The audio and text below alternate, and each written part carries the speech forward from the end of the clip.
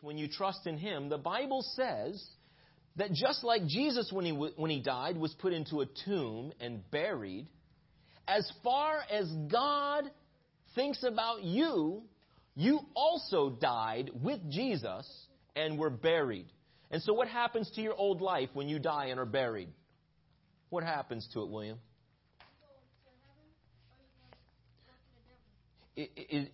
Can you still go out for pizza if you're dead? No, because everything about your old life is now done, right?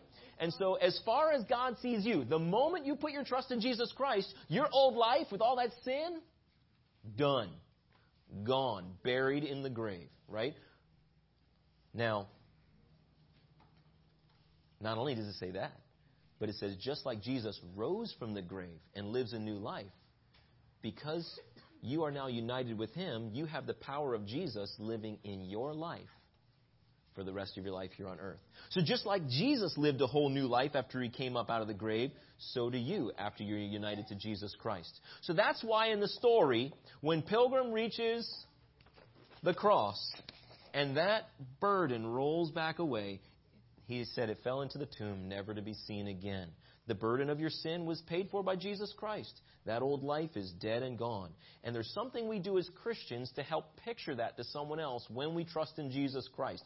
Who can tell me what it is that Jesus commanded us to do when we get saved to help picture that to the world? Daleth? No, not preach. Not preach. There's something. Do you know? Okay. No one else knows the answer up here in the front? I guess we need another sword drill, don't we? Okay. Raise up your Bibles. Raise up your Bibles. Okay. This is going to be chapter 28, verses 19 and 20. Matthew 28, 19 and 20. Go.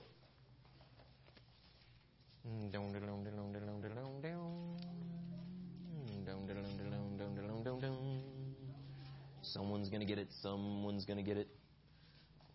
Okay, now Nathaniel was the next one up. But don't give up. Don't give up. Okay, this is an important verse. Nathaniel, read it for us. Matthew 28, 19 and 20. Go therefore and make disciples of all the nations, baptizing them in the name of the Father, and of the Son, and of the Holy Spirit, teaching them to observe all things that I have commanded you. And lo, I am with you always, even to the end of the age. Amen. Amen.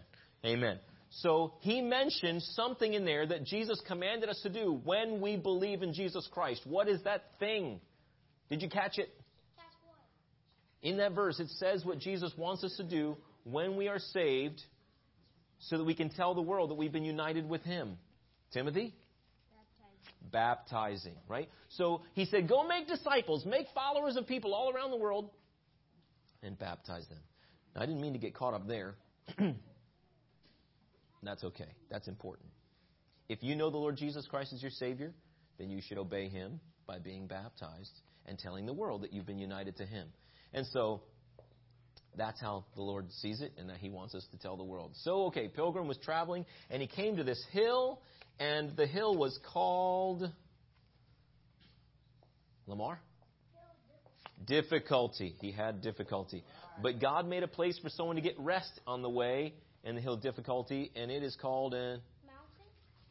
Well, it was a place on the mountain, and it was called Nathaniel? An arbor. A little park or resting place on the mountain. Very good. And so he got there, but he lost his role by falling asleep, right? And so he finally made it from there to the Palace Beautiful. Now, let's talk a little bit more about Palace Beautiful. We said this morning that it's a picture of the church, right? And there's some things that we can learn from the Scriptures as well as from the story. All right? There was a man who was at the door who first greeted Pilgrim on his journey. What was his name? Watchful. And I told you this morning that someone in the church is pictured by Watchful. Do you remember who that was? Who that is? Someone in the church that is pictured. The priest. Well, in the Old Testament they'd be called priests. In the church, Elders. the elders, right? Those are the ones who God has placed to keep watch over the souls of those in the church. And that's a heavy responsibility. And he was doing his job. He was watching for travelers who were coming by. And so he called out to them to come.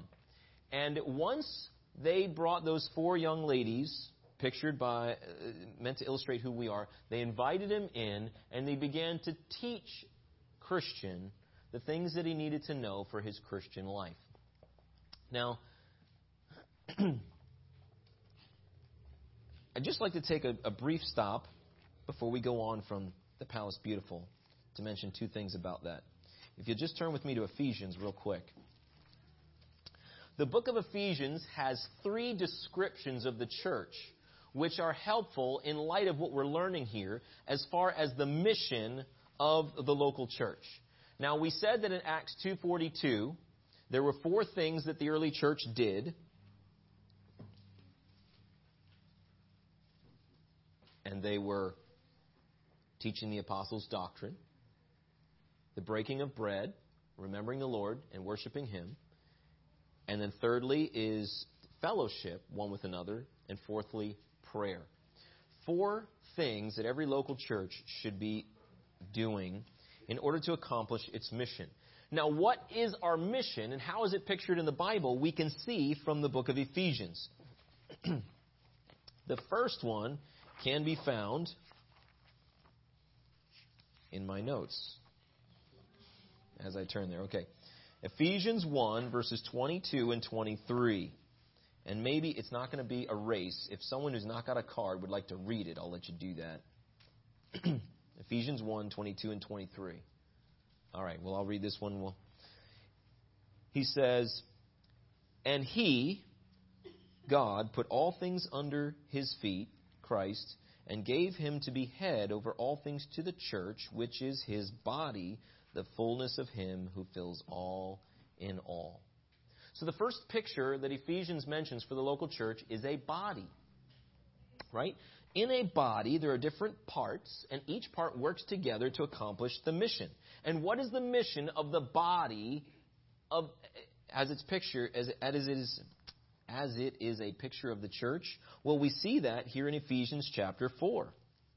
He says that as we work together with all the gifts that God gives us, verse 13, Ephesians 4:13 says, "Till we all come to the unity of the faith and of the knowledge of the Son of God, unto a perfect or mature man, to the measure of the stature of the fullness of Christ. And that we should no longer be children, tossed to and fro and carried about by every wind of doctrine and by the trickery of men in the cunning craftiness of deceitful plotting, but speaking the truth in love, that we may grow up in all things into Him who is the head, Christ." So he says, listen, if you're a part of this body, you've got a job to do. God's given you a spiritual gift, and He wants you to use it to help each other to do what? According to the verse we just read, to grow up until we all look like Jesus. So that's what we're doing. When we come together to do these things, we want to see one another grow up to become mature followers of Christ who reflect Him. So that's our mission as a body as we picture the church in the world today. Now there's another picture of the church here in Ephesians in chapter 2, verses 19 through 22. And it says, Ephesians 2, 19 through 22. It says, "Now therefore, you are no longer strangers and foreigners, but fellow citizens with the saints and members of the household of God, having been built on the foundation of apostles and prophets, Jesus Christ Himself being the chief cornerstone, in whom the whole building, being fitted together, grows into a holy temple of the Lord, in whom you also are being built together for a dwelling place of God in the Spirit." So here's what he tells us, right? The second picture of the church in Ephesians is a what? Did you hear it, James?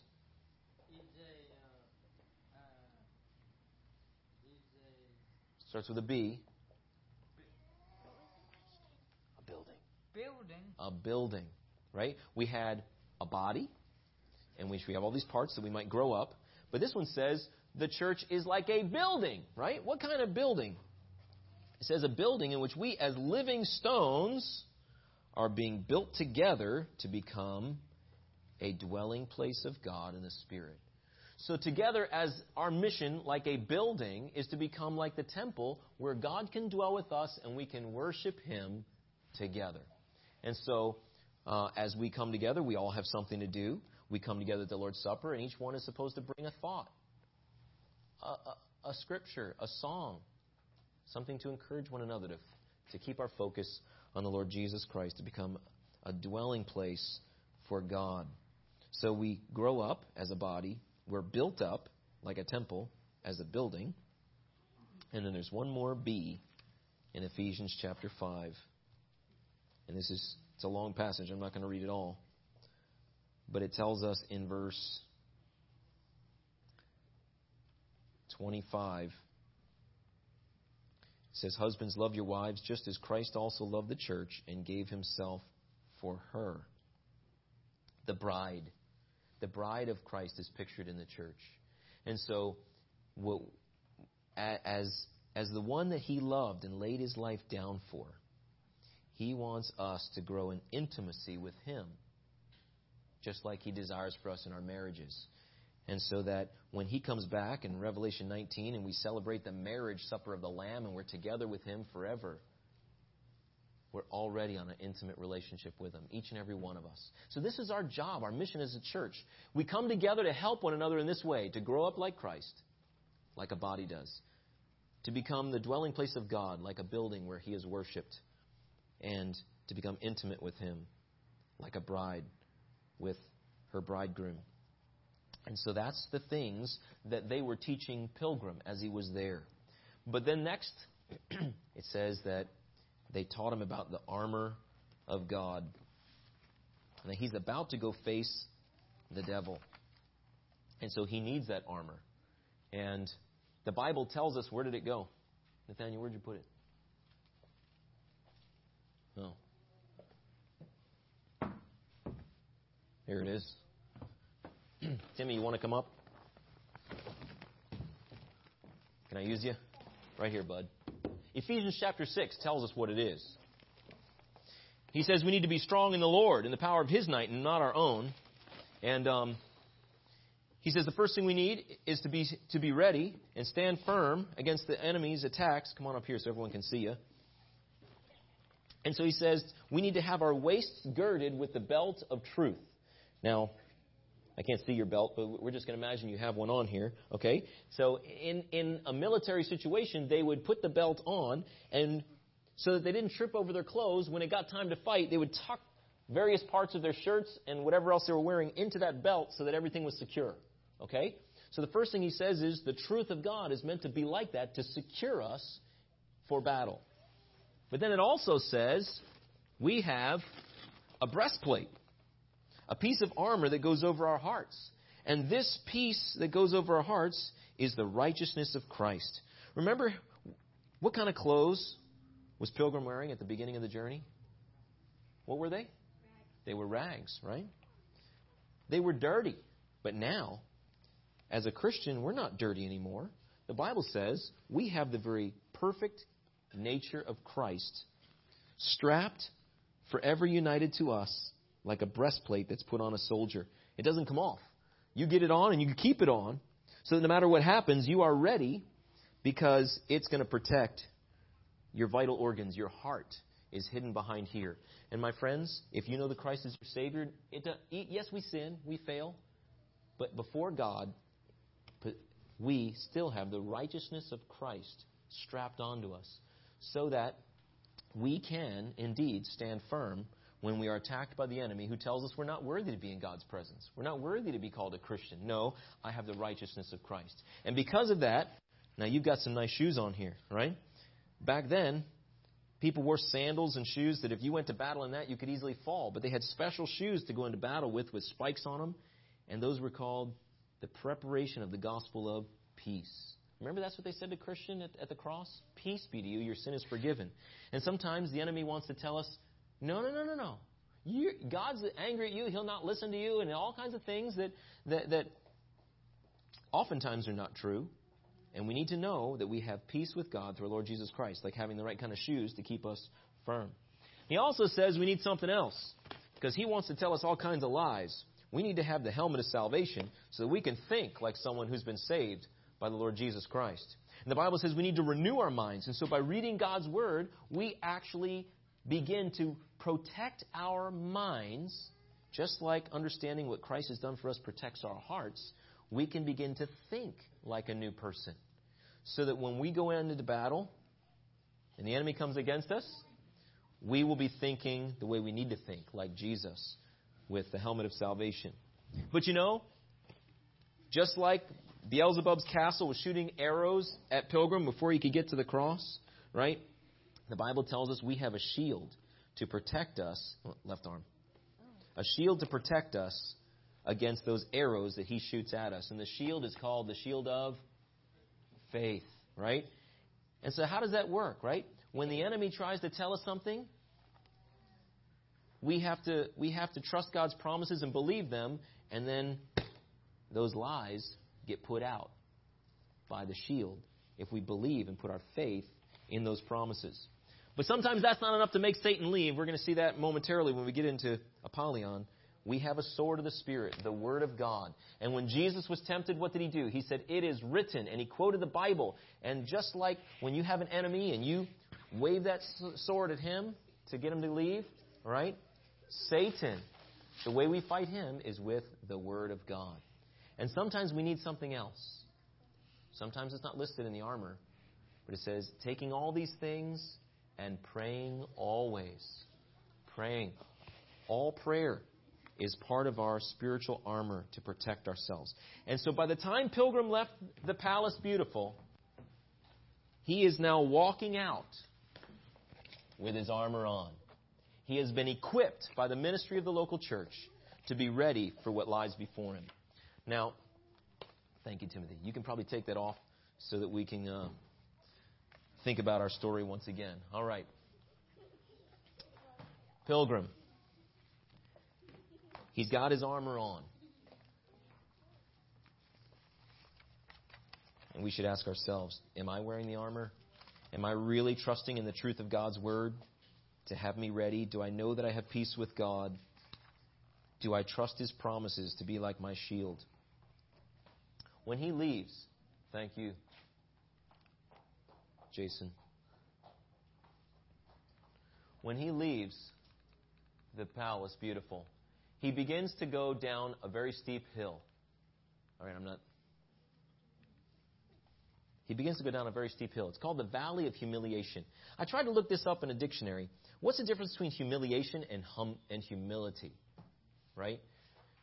To humiliate someone means to knock them down to a lower level. To be humble means not thinking of yourself as being over someone else or better than someone else.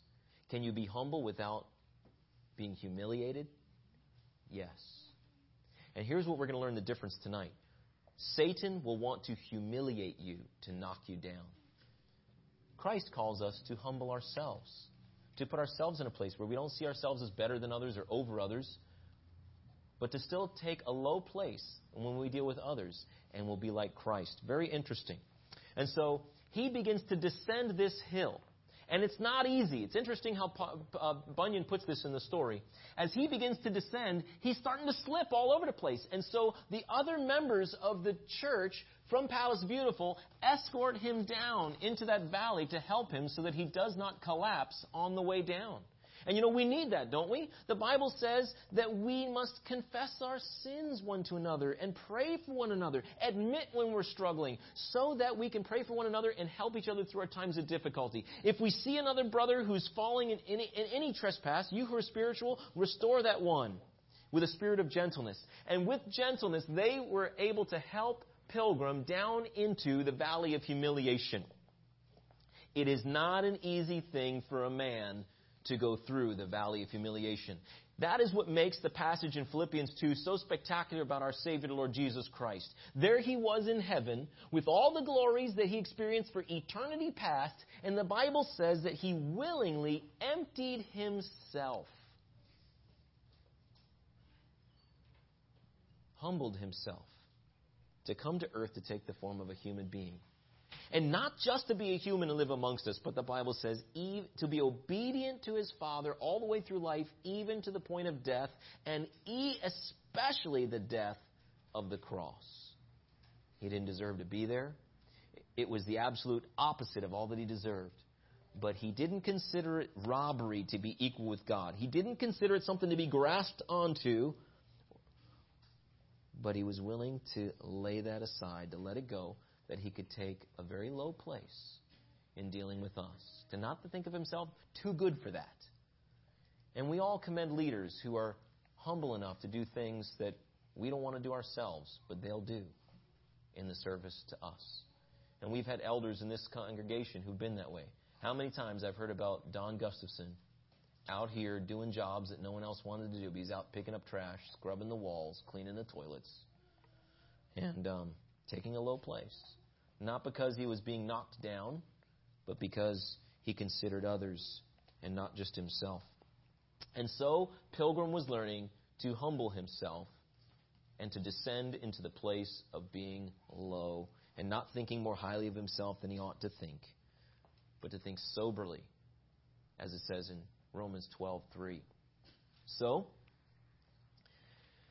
he gets into that valley, and as he begins to take this place, in that low place, suddenly this foul fiend named the Apollyon comes to confront him. He is full of scales and armor like a dragon, and he's got features like a lion, being fierce with these huge dragon-like wings coming to attack him. And at first, when he meets Christian, his tactics are very interesting. And first of all, he just says, "Hey, who are you?" And Christian tells him, "Well, my name is Christian. It used to be Graceless. I was from the city of destruction, but I'm on my way to Mount Zion." And he says, "City of destruction, that's my village. That means you're one of my subjects. You belong to me. You're not where you're supposed to be. You need to go back." He says, No. Well, I used to be one of your subjects, but I have given my allegiance to a new king, and I belong to him, and he gave his very life for me, and I am in his service now, and I'm not going back. He says, "Listen, I've heard all about this before. Lots of people have left my domain to go to him, but he's not going to come rescue you when you're about to be torn apart by lions following him. Many times I've come to help those who worship and serve me. Go back and I'll forgive all that and I'll take care of you." He said, "Oh no, I remember how you took care of me before. Your wages were horrible and I was left in rags. It was a miserable life and I'll never go back there." And so when Apollyon was not able to convince him to turn back by reasoning, now he began to oppose Christian. And I thought that's very interesting. You know, Satan's first line of attack is always going to be somewhat subtle. You ever notice that? He likes to hide. Why is it when we go to Africa, you hear about all kinds of demonic representations and manifestations, and you don't hear about them as much here? Well, it's because here there's enough biblical foundation that if he were to show himself in those ways, people would see the reality of who he is, and they wouldn't have anything to do with it. But no, in this case, Satan, he tries the reasoning. He tries to be a little subtle. But when that's unsuccessful, he's not going to stop. He's not going to go away. He's also called the accuser of the brethren. And so he says, "You think this new servant of yours, this new master of yours is going to accept you? You've already been unfaithful to him." And he says, "Well, how have I been unfaithful?" He says, "There's lots of ways. First of all, you were tempted to go back when you fell into the slough of despond." And Christian said, "Well, that's true. And not only that, but every time that you have told people about your journey, you've been proud of the things that you've had to tell them. You were hoping that they would look up to you." He said, "Well, that is true too." He said, "Well, even when you got to the arbor on the way up the hill difficulty, you went to sleep instead of continuing the journey. And you even lost your scroll. To think that you treasure this king of yours. You're not fit to be a servant of his, and there's no way he'll accept you." And he begins to humiliate Christian, to tear him down. He's the accuser of the brethren. We've been there, haven't we? The things that he said about Christian were true. Every last one of them. So maybe he should just pack it in and go home. No. The reality is, God forgave him for those things. He confessed those things. And he was learning to walk with Christ. But it was a humble place. He couldn't think of himself more highly than anybody else. He said, yes, I'm a fellow struggler in the struggles of life like everyone else. And that's why he's in the valley of humiliation. To take a humble place, to realize that that's where we need to be. A humble place depending upon God. But when his humiliation didn't work, he didn't just accuse, but now he attacked Christian. And so he pounced on him, and those big fangs and those big claws were ready to tear him apart. But praise God, he had his armor on. And he began to use that shield to try to block the blows and the accusations of the evil one. And he had his sword, and he began to use it. And there was a long battle. It wasn't an easy battle, but he was still trash-talking to Christian, trying to convince him to believe his lies. But one by one, he was struggling to stand firm. But at some point, he fell and dropped his sword. And Apollyon, the destroyer, he came over him and he was laughing at Christian. And he said, I've got you now. And it's just as he was ready to pounce on him for the last time, Christian was able to get his hand on his sword and he reached it up. And he was able to pierce Apollyon. And it pierced him so much that he ran away. Remember, the sword is the word of God. If we're going to stand firm against the evil one, we've got to have the shield where we can trust the promises of God and use his word as the truth to tear apart the lies of the evil one and to take a stand against him. The Bible says to resist the devil and he will flee from you. Draw near to God and he will draw near to you.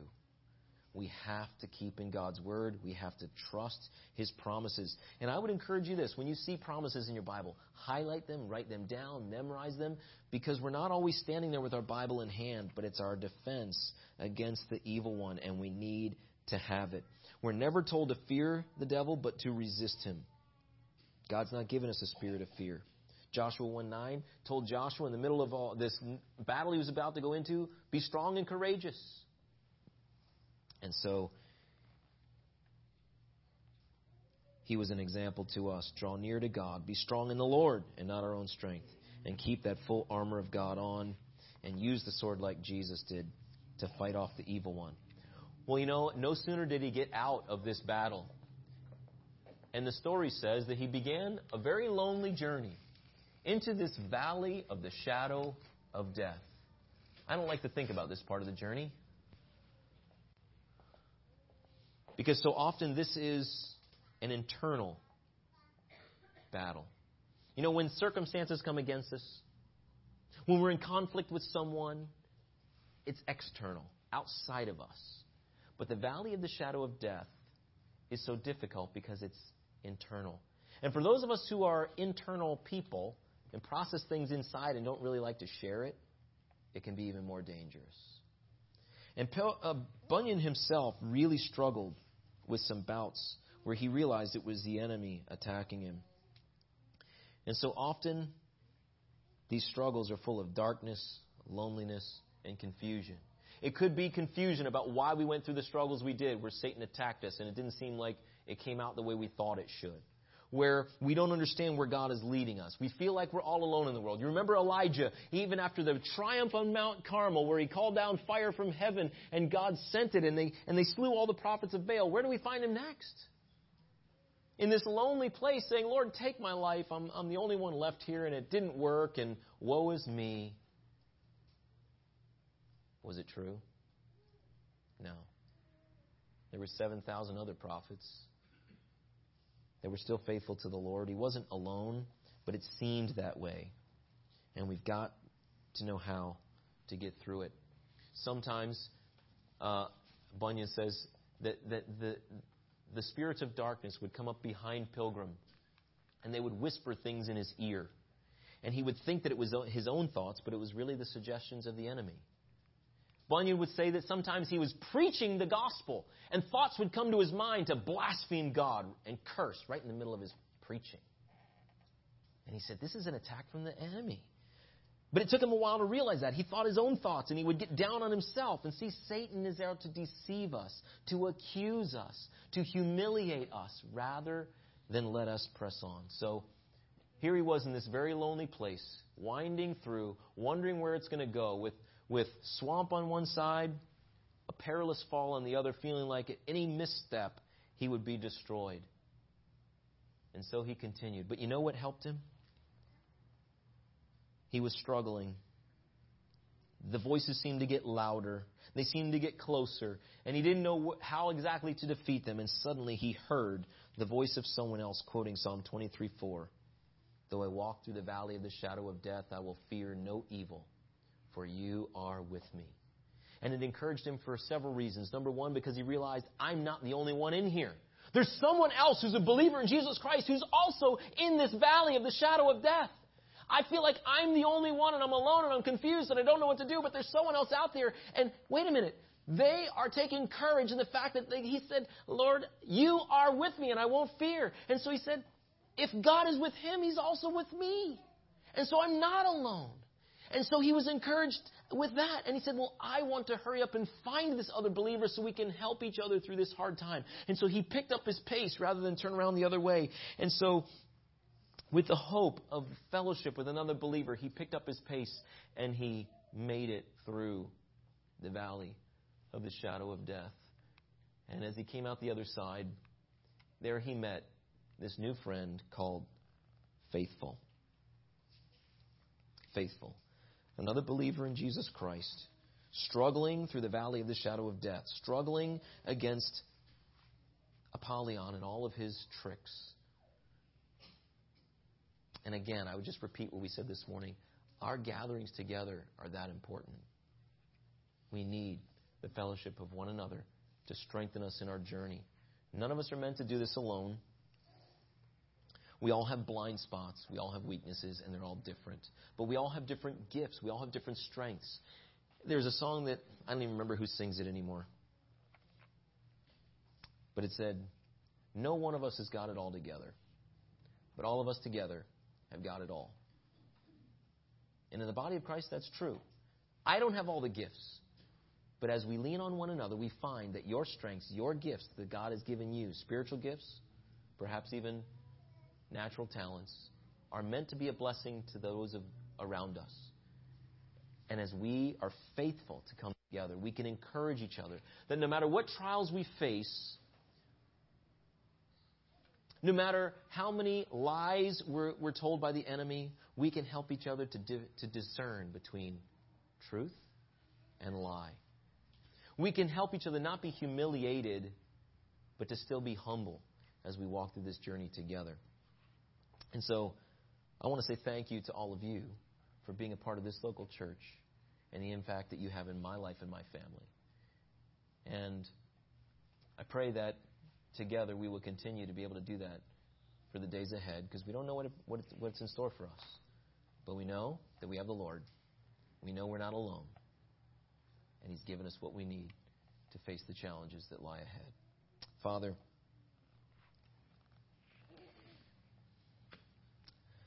the pictures on paper just don't do justice to the reality. The valley of the shadow of death is such a real place. And some of us, even now, may be on the verge of being swallowed up by confusion, loneliness, disillusionment. Perhaps we've believed the lies of the enemy, the accuser of the brethren, that we're not worthy to be called a Christian, that we're not worthy to be accepted by Christ and therefore to give up. But Father, we know that it's never been about us. It's been about what Jesus did for us. And as He united us with Him, He's given us His righteousness. He's given us true peace. He's given us His Spirit, sealed us with the Spirit, and given us eternal peace that can never be taken away. Father, we thank You for this. Help us again, Lord, as we seek to live our lives as individuals, as families, as a church, to give ourselves to fulfilling our callings as a body of believers, to grow up into the fullness of the measure of Jesus Christ. to be like a building that can be dwelt and inhabited by our Savior himself and be at home here because we are holy people. We are following him and walking in the light and worshiping him together. And Father, that we as individual believers would be growing in our intimacy with you day by day so that we would love you more, so we'd be able to serve you better and bring you honor and praise in our daily lives. Father, we do think of those who aren't here today, some of them because they're going through hill difficulty and they're going through the valley of the shadow of death. Would you help us to know how to come alongside them, to encourage them in their journey also.